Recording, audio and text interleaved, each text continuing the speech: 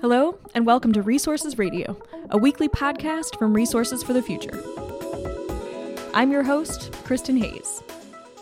This week, I talk with Kyung-Ah Park, who leads environmental markets and innovation in the newly formed Sustainable Finance Group at Goldman Sachs. We're very lucky to also have Kyung-Ah serving on the board of RFF. As the episode title suggests, our conversation focuses on the potential to catalyze markets towards further investments in environmentally beneficial products and services. We'll talk about the definition of environmental markets and why they matter in driving change at the scales needed. Stay with us. Kyung-Ah, thank you so much for joining us on Resources Radio. It's really nice to talk to you. Well, I'm happy to be here, and thank you for inviting me. So, Kyung-Ah, you used to be the head of environmental markets at Goldman Sachs. You're now leading environmental markets and innovation in the newly formed Sustainable Finance Group at Goldman Sachs. I wondered if I could kick off this podcast by asking you to define some terms for us, particularly the terms environmental markets and potentially as related to sustainable finance.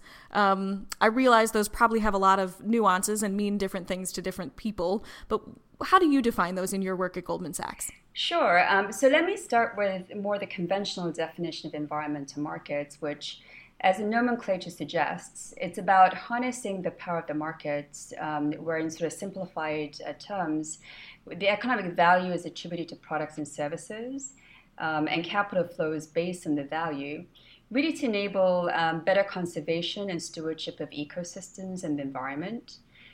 For example, you can put a value on the services that forests provide, whether it's carbon sequestration or biodiversity, that really creates incentives to conserve the forest rather than cutting them down. For Goldman Sachs, traditionally our environmental markets has really been about harnessing the breadth of our core competencies as a global financial institution, certainly on the capital dimensions of financing and investments, but also advisory, risk management, our asset management business, to really help address critical environmental issues, including on climate change, and of course in a way that enables us to better serve our clients and generate long-term value for our investors. For example, we have a goal to mobilize $150 billion in financing and investment to scale clean energy around the world, which is an important goal in that when you think about climate change, energy is the largest contributor towards greenhouse gas emissions. It's also capital intensive.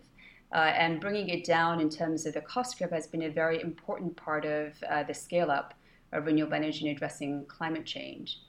In terms of sustainable finance, the recent evolution, which is an incredibly exciting one, is in addition to climate change and environment, the business thesis more broader in sustainability has become incredibly compelling, including on inclusive growth. And we've been doing a lot on that front as well, whether it's in underserved markets with our Urban Investment Group, or investing in women-led businesses and investment managers with Launcher GS, and also through our asset management business, where we now have $35 billion of assets under supervision that are specifically dedicated to ESG, environment, social governance, and impact strategies. So the idea behind the formation of the Sustainable Finance Group is really to bring together these key pillars and the breadth of our capabilities as a firm, and turbocharge ability to serve our clients and capture growth and really drive innovation.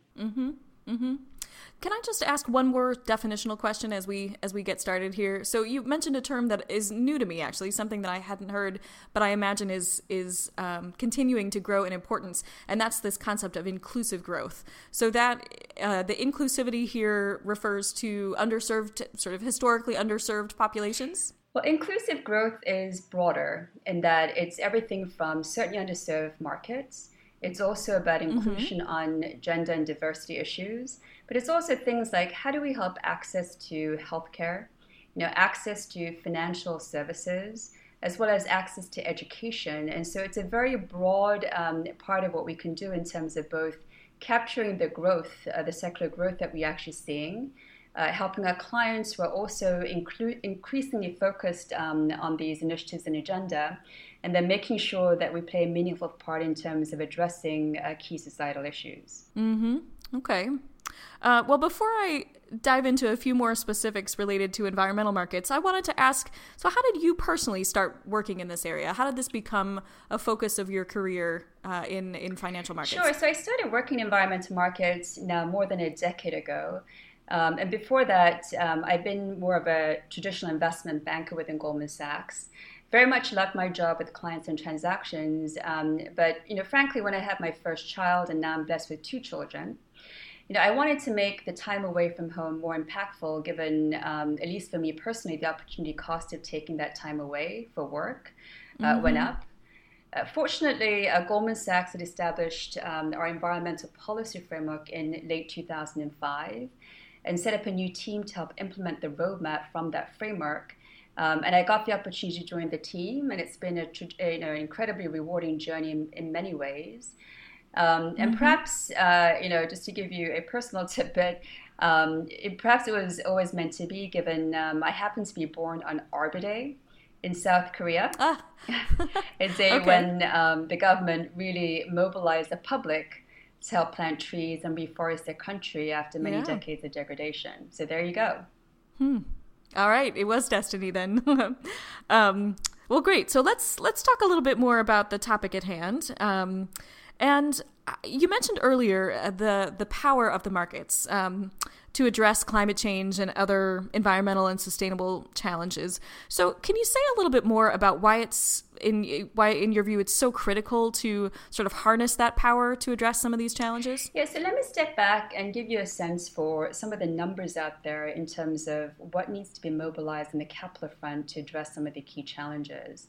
So in climate change, an often quoted number is $1 trillion per year, just on the clean energy transition that is needed to meet some of our key climate objectives. And then when you think about the UN Sustainable Development Goals, which entail 17 key goals to really drive sustainable development globally, the number that is often quoted is several times bigger than this, so somewhere around the domain of 5 to 7 trillion per year. Now, that number feels very daunting, and public sector can't meet this alone, particularly given some of the budgetary constraints, but also the political inertia that we have and the polarized environment that some of the countries live in. So when you step back and think about what needs to happen, the good news is that there is actually significant capital out there, and more of it is getting harnessed for sustainability. If you kind of think about the public capital markets in particular, which is incredibly deep and liquid, some of the numbers out there show that there's north of $150 trillion of capital outstanding. And there are a lot more financial tools that are unlocking greater capital flow from that market for green, sustainable investments. You also have institutional investors. These are some of the sovereign wealth funds, the public pension funds, that hold somewhere around $100 trillion of assets, and increasingly taking into consideration environmental and social factors as well. And then, importantly, companies. These are strategic capital investments, companies who are investing in clean energy and other sustainability solutions, both as a way to de-risk, but more and more so to capture growth and innovation. So that's a reason why we definitely need to obviously harness the power of the markets and very much the private sector. But I do recognize that, or I've certainly heard that getting that private capital to flow into solutions, you just illuminated a number of ways in which companies, sovereign wealth funds can and do that, and yet it does seem like it's been a challenge to really get private capital to flow at the level needed as well. So what are some of the innovative mechanisms, the innovative finance mechanisms that you know of that are helping to ease that flow of private capital for some of these solutions? Are there any examples you can share with us? The exciting thing is, in the past decade that I've been doing this work, there's an incredible amount of innovation that is happening, broadly defined, but certainly in the financial and capital market domain. And let me give you a couple of examples of this. And let me start with what's called fixed income, which tends to be more the debt side of the ledger. And there's been a lot of focus and momentum around what is called green bonds. And these are very much no different than conventional bonds and very kind of simple, plain vanilla instruments where the risk and the return profile from the same issuer is exactly the same, whether it's green or conventional. The only real main difference being that you have a dedicated use of proceeds towards environmentally beneficial purposes, and having reporting and transparency around the actual allocation of those proceeds and the impact it's having. Mm-hmm. So this market initially started in sort of 2007, 2008 with multilateral development banks, namely the World Bank and the European Investment Bank. But it really came into the market in earnest in sort of 2013 and 14 when a set of principles were developed by a number of banks, which also included Goldman. And what's been exciting to see is that today, that market is, last year almost 200 billion. This year, I think we're on the trajectory and momentum to well exceed this. And it now has a diverse set of issuers, certainly multilateral development banks, but also companies, municipalities, sovereigns, and across many different geographies. And then the instruments have gone from not only green bonds, but social bonds, where it's about, again, inclusive growth and social purposes, and then sustainability bonds, which combines both the green and the social. So there's a lot going on in that market. And just going one layer deeper, in addition to kind of the plain vanilla corporate level or issuer level use of proceeds bonds, we've been also seeing things like securitization, project level bonds, and performance linkages. And securitization is an example, just to explain it a little bit further. It's really aggregating smaller investments and projects into larger bonds that are non-recourse to the issuer, and then gets placed into the capital markets. And we happened to do the first solar securitization in the world in 2013 in Japan. And one of the benefits has been that it's provided renewable developers with an alternative funding that tends to be longer term and away from traditional bank markets, a diversified form of funding. So a good example of how you can open up greater capital flows. Okay. I wanted to ask one follow-up question about, you mentioned that there's a more robust system of, for lack of a better term, sort of monitoring and verification for the use of the proceeds. So who actually does that monitoring and verification? Who's checking to make sure that the use of proceeds is in fact meeting the goals laid out in these green or social or sustainability bonds? Yeah, sure. So the issuer obviously is ultimately accountable, and given some of the reputational considerations around if you don't deliver, then obviously your reputation around sustainability isn't great. First and foremost, the issuer owns and takes the responsibility for this. But the market has evolved where you are seeing more independent opinions. And now the vast majority of green social sustainability bonds have these opinions associated with them, both at the front end when you actually do the green bonds and launch it into the market. And then on the back end, once the actual allocations happen, at a minimum, typically every year, issuers report through an impact reporting or the traditional sustainability reporting, including a green or a social sustainability section on the bonds allocation. And then some will also get that verified and assured by auditors or other verifiers as well. Okay, so there sounds like there's a very robust system for ensuring that those proceeds are used as anticipated. Yeah, I mean, I wouldn't say very robust in that it is robust for sure, certainly relative to where we were in the early stages of the market. But we also have to keep in mind that 200 billion sounds like a large number, but compared to the full breadth of the fixed income market, it's a small drop in the bucket, and so we're still at the very early stages of that market development, and we need to do more. So along those lines, in terms of thinking about where markets have failed, particularly in this area of environment, climate change, what would you say to folks who are asking, don't we actually need to do a lot more at a much quicker pace than markets have been able to achieve so far? Look, I think that's a fair observation or comment. And certainly when we published our environmental policy framework in 2005, one of the key things that we did up front is to recognize the urgency and the scale of the climate change challenge and the need for us to collectively do more, and for us to also, as a firm, global financial institution, to step up, and hence why we established a very critical roadmap on that front.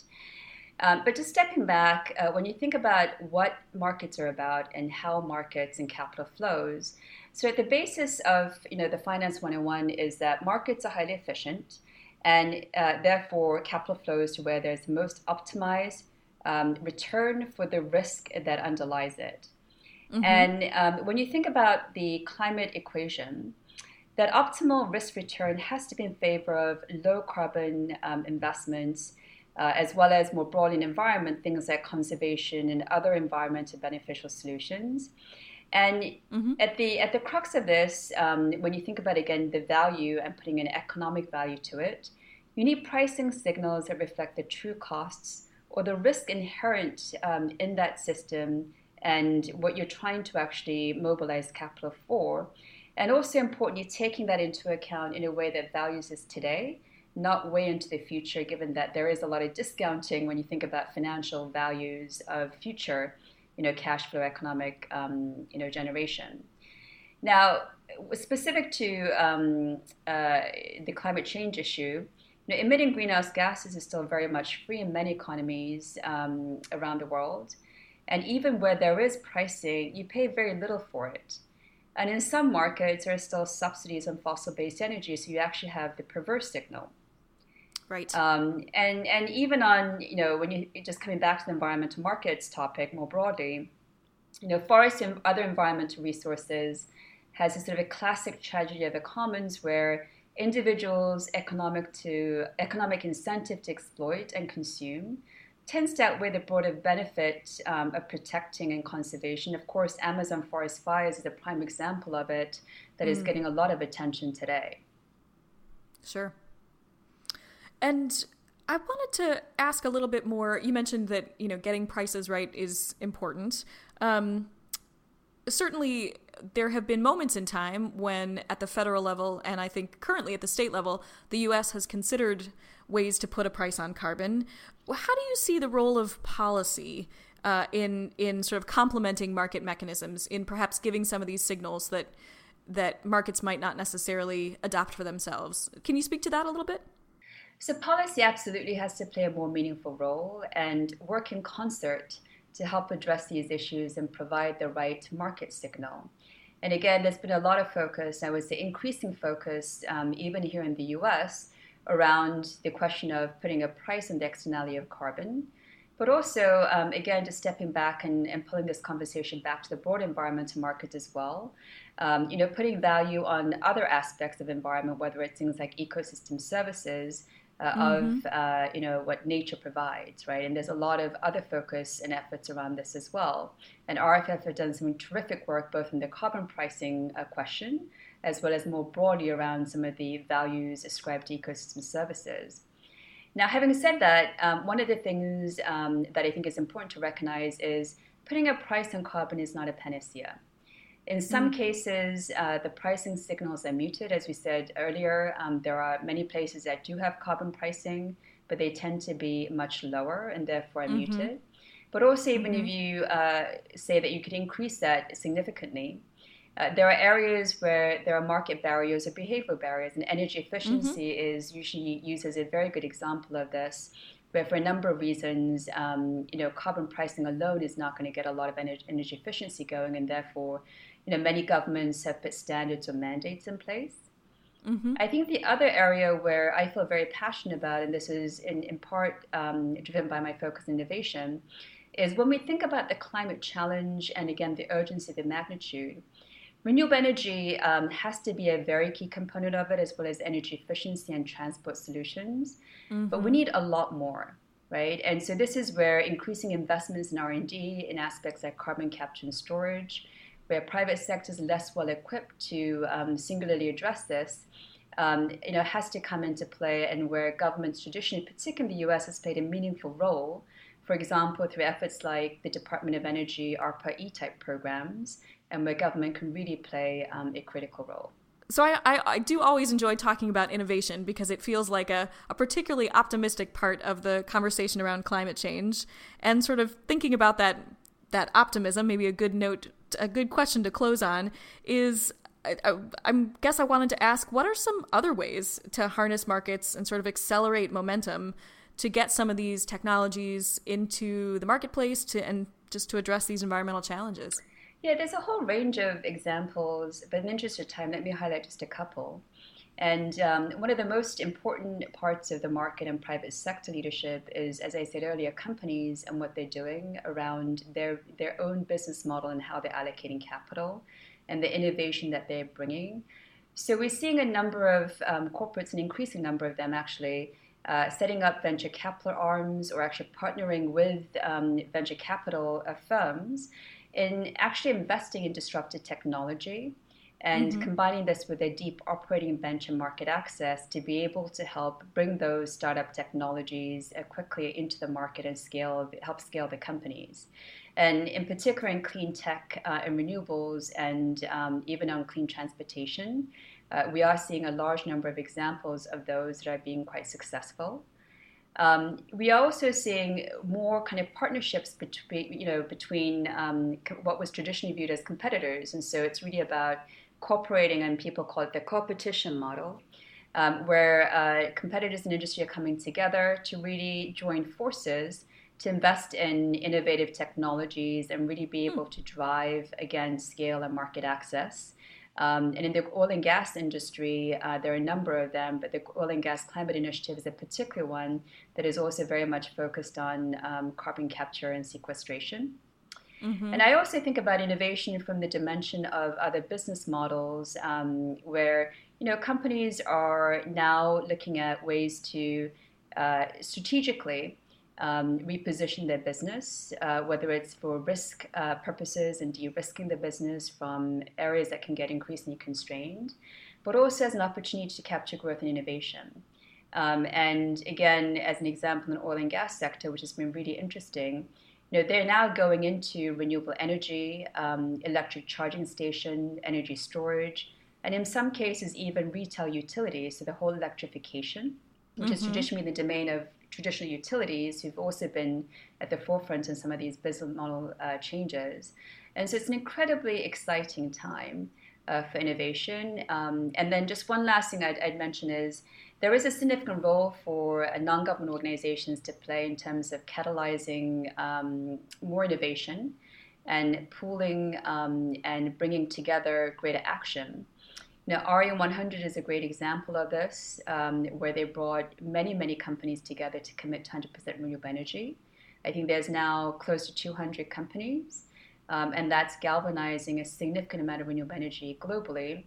And companies at the forefront of this are not just talking about their own operation, but now also working with the entire supply chain. And so this is an incredibly important part of the innovation equation, and one that is really driving a significant amount of growth in the renewable energy scale-up. Well, that is a relatively optimistic note to end on, and so that's great. Thank you for sharing those insights with us. So, Kyung-Ah, thank you so much for coming on the podcast and talking with us about this topic. I know it's a complicated one. I think the world of finance continues to evolve rapidly, and sort of the layperson is constantly learning how to keep up with the various changes. But it's great to hear from one of the experts about how things are evolving on the environmental market side. And I guess I just wanted to close out our podcast with our regular closing feature, Top of the Stack, and ask you to recommend more good content, either on this topic or on sort of another related topic of energy, environment, natural resource issues that's on the top of your stack, something that you'd recommend to our listeners. Yeah, so first and foremost, RFF does terrific work. And between this podcast and the various publications that RFF does, it certainly is on top of my stack. Oh, well, thanks. That's lovely. It's terrific, and it's been a real pleasure to be on the podcast. But just one book over the summer that I've been reading, which even for me, who's been spending a fair amount of time around environment and climate change, it's been an eye-opener, is David Wallace Wells's book, The Uninhabitable Earth. I'm sure many saw his piece in the magazine, which got a lot of attention. And on the heels of it, he published the book. And it so happens that we had him actually as one of our guest speakers for our own program, which is called Talks at GS, where we bring in thought leaders on very topical issues.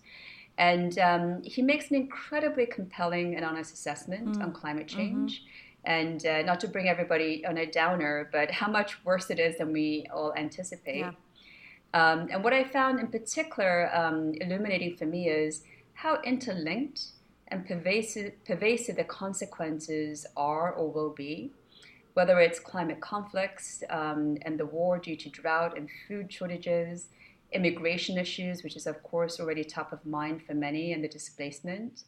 And then even things like heat-related deaths and lack of labor productivity, in addition to significant economic impacts. And I'm sure many have heard this before, but I think it's worth underscoring that our generation within the last few decades really brought the Earth to this catastrophe. And, we do have the next decade where we can actually take responsibility and step up and take greater action and potentially be able to change the course of where we're headed, which is geared towards more the 4-degree world than the well below 2-degree world that, IPCC and the scientists have come out and made the case for.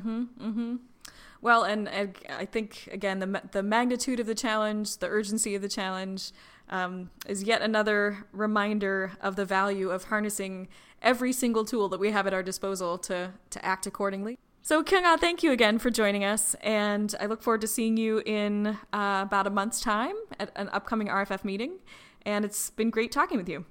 Yeah, thank you for having me. It's really been a pleasure. You've been listening to Resources Radio.